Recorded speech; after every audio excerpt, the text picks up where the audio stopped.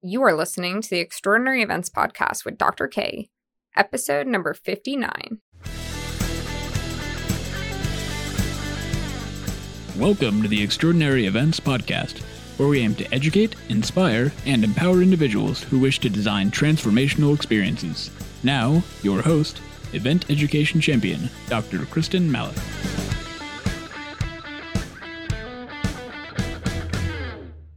Hello, my friends. I am so excited. I have a special guest here with me today on Zoom. I have Molly Nicola. She is currently the event manager at the Lincoln Cornhusker Marriott Hotel here in Lincoln, Nebraska. Molly is such a pleasure to work with, to hang out with, to talk to. So innovative, and I am so excited that you all have the opportunity to hear from her today. Molly, thank you so much for joining me on the podcast today. Would you spend a couple minutes and just tell our amazing listeners who you are and what your background is?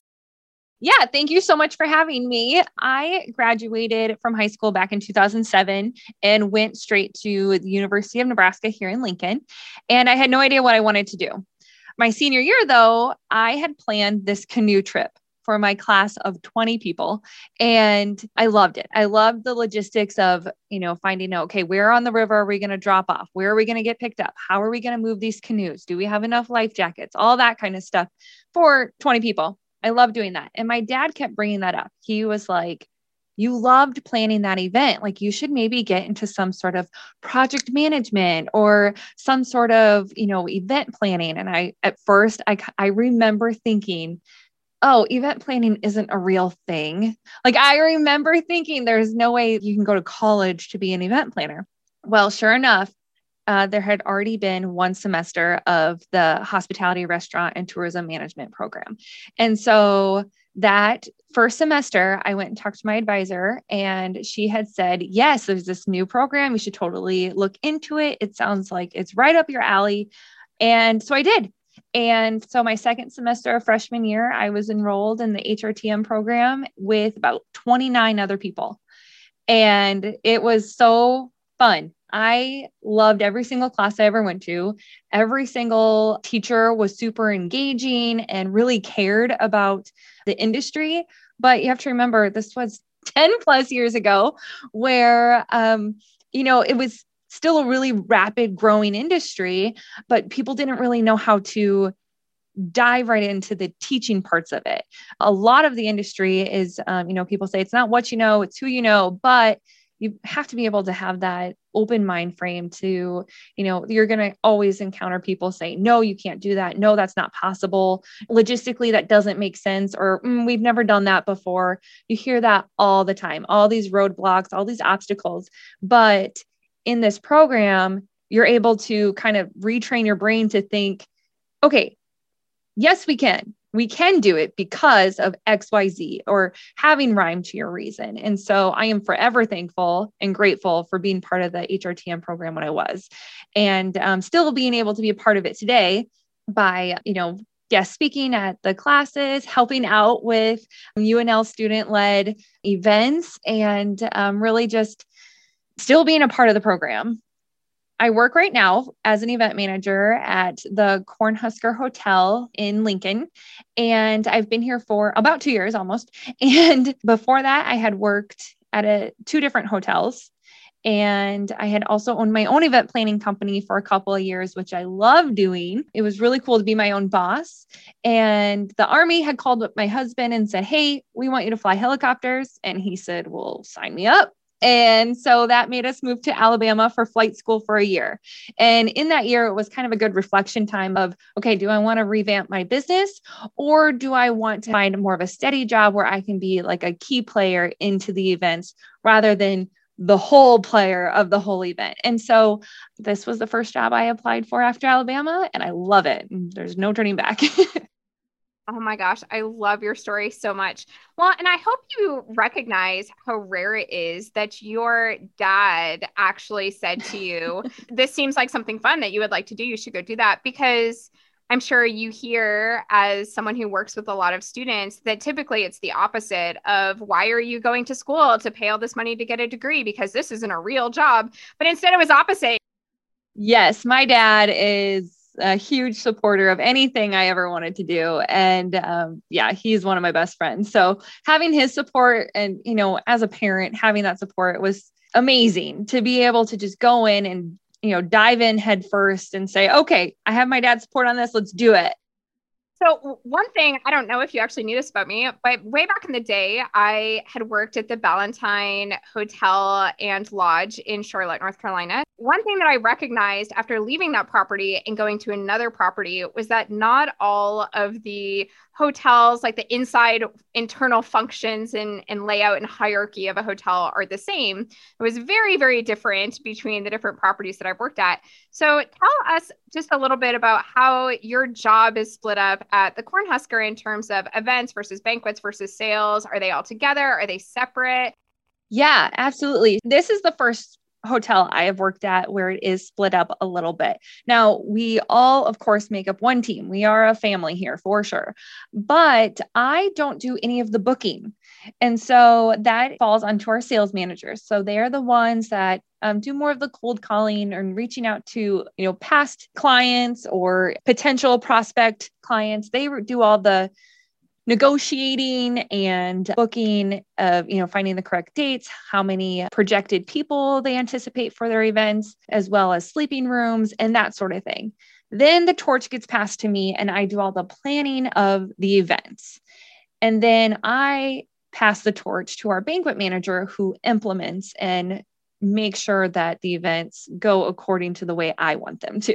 So we definitely are a team. We keep our communication open and fluid, and we make sure that everyone is literally on the same page with every single event. And it's fun. I really like it this way. I know in previous places that I have worked, it was definitely, you sell the space, you plan the event in that space, and you do the event in that space. And this has allowed me a little bit more time to get more detail oriented. And I know there are still times where I talk to our banquet manager where I'm like, I wish I could just hand my brain over to you and you could get out the details that you need and then just give it back to me, because that's my job. My job is putting down everything that I hear from my clients into what we call event orders.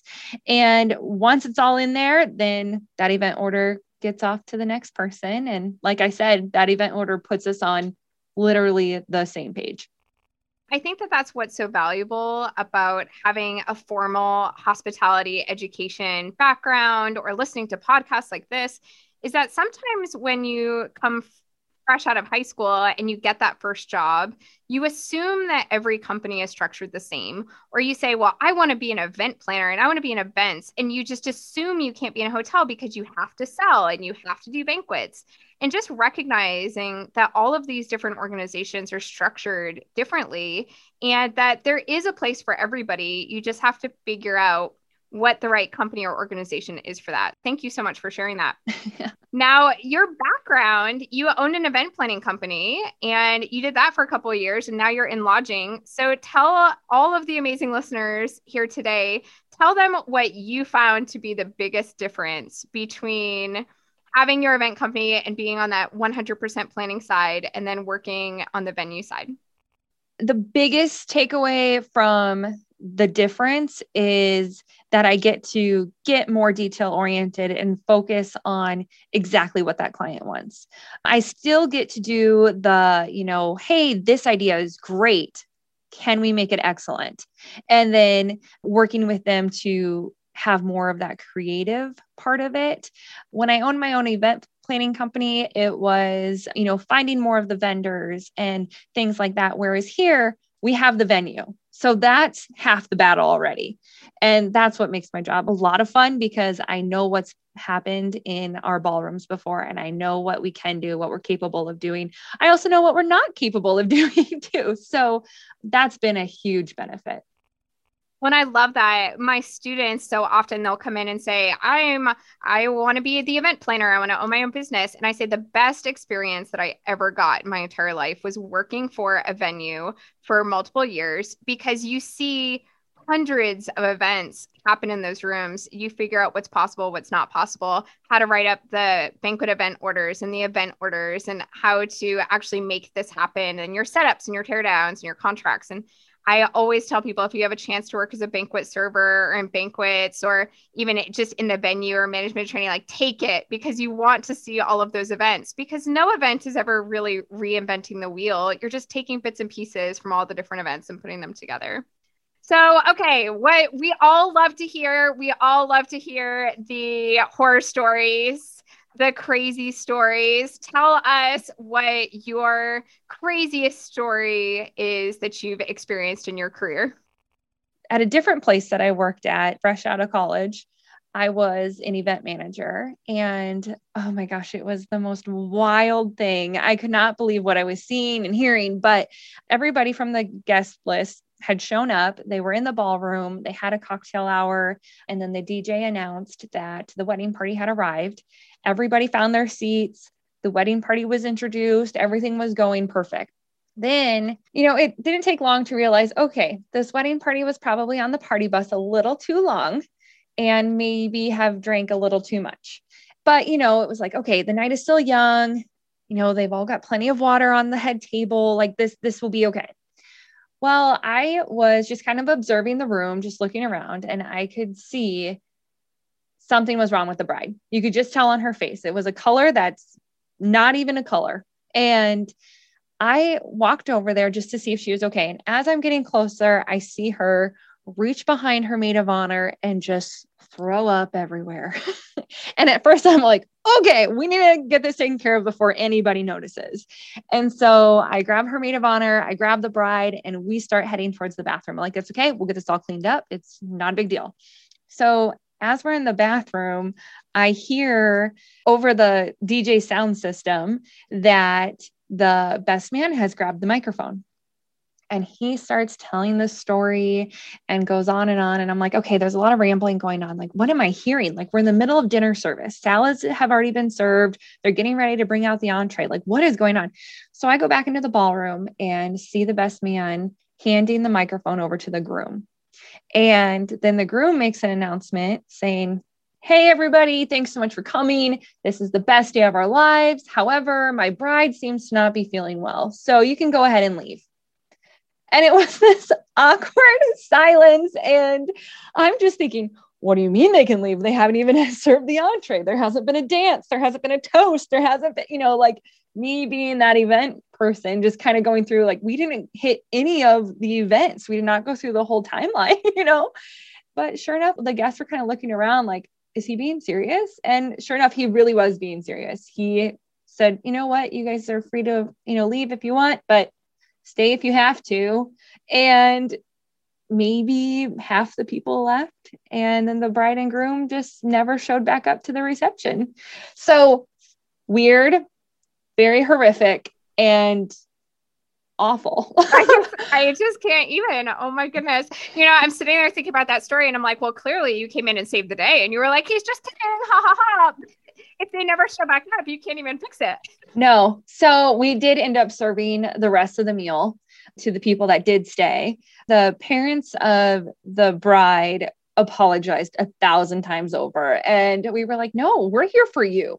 We are here to accommodate you and what you want. And they're like, well, the groom already made his decision. So, and in turn, they were also kind of like thankful that knowing that the bride wasn't feeling well, that the groom was like immediately by her side. And so there were a couple jokes playing like, oh, well, in sickness and in health. And so it ended up being okay. I have been so fortunate to have worked with you on a variety of things and to send a lot of people your way. So tell me your favorite event. And of course, I already know which one it's going to be, but share with us your favorite event.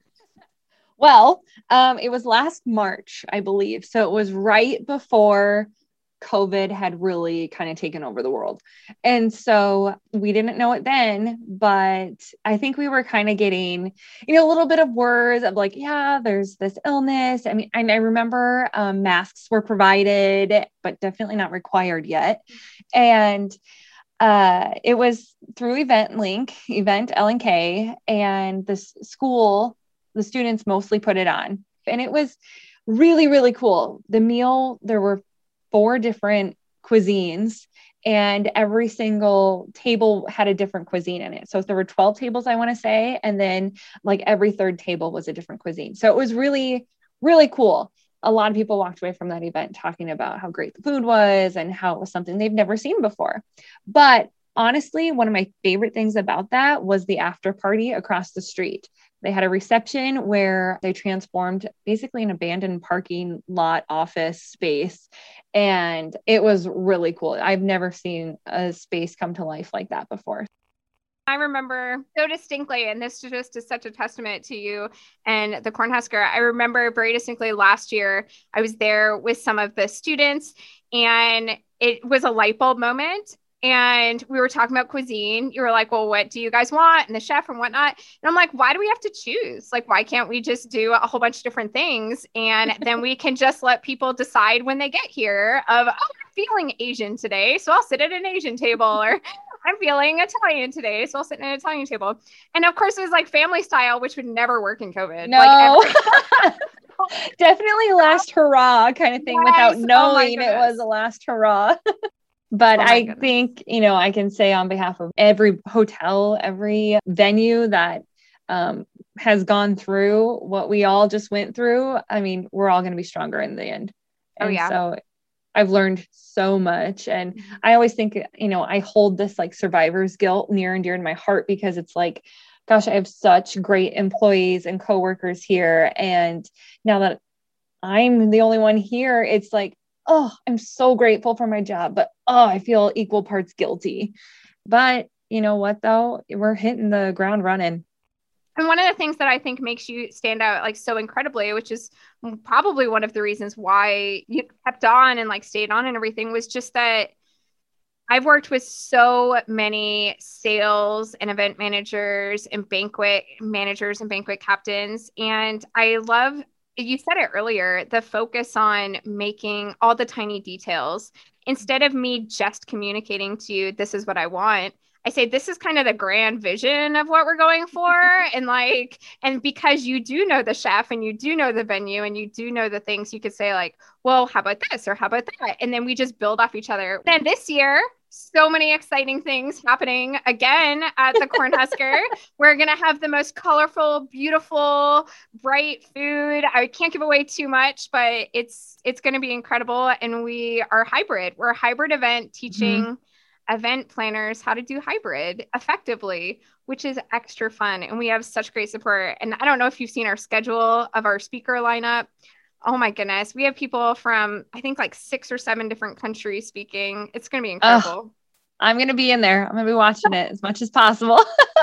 I'm excited. We have got so much going on. I think we have, just the support of students is always just so incredible. And that interaction with the industry is just phenomenal. I'm so excited.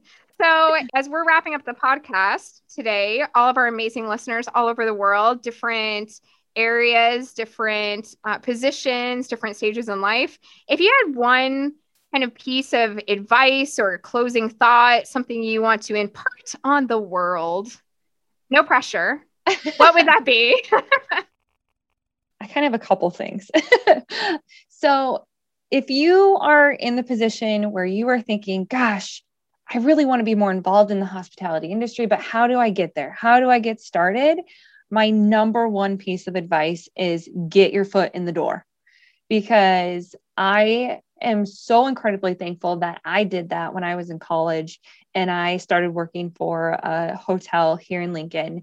And I wanted to get into the event side. I wanted to see the operational side of events. And so I started working as a banquet server, and it was so beneficial for me. And I know you can relate to that too when you had worked at a hotel, but it was cool because I just got to see this event order get brought to our banquet department, and I could read through it and then make it happen in front of my eyes. And so if you at all want to be in the hospitality industry, just get your foot in the door. And thankfully with our industry, you know, really turning that corner and getting to where, you know, events are happening again. Now I'm seeing more than ever people are hiring. So get that foot in the door, get some experience. If you want to get involved, just do it. Like, don't look back, just do it.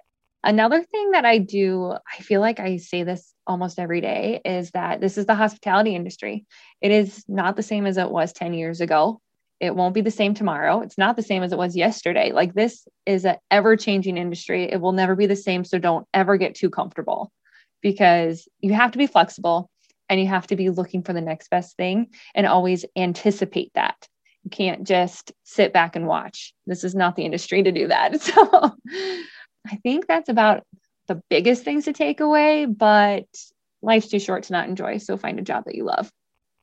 Thank you so much. And seriously, for all of our amazing podcast listeners on listening in today, if you haven't been to Lincoln, if you have the chance to come to Lincoln, Susan, a general manager at the Cornhusker right now, and Dan Jones in sales, and Molly here, just wonderful, amazing people. And you have to reach out and you have to look them up, because they are just so incredible and such great supporters of HRTM program and our industry in general. So thank you so much again, Molly, for coming on the podcast today. Thank you for having me. This has been a blast. Yes, absolutely. And thank you all to our amazing listeners for taking the time to make the time. I'll talk with you soon.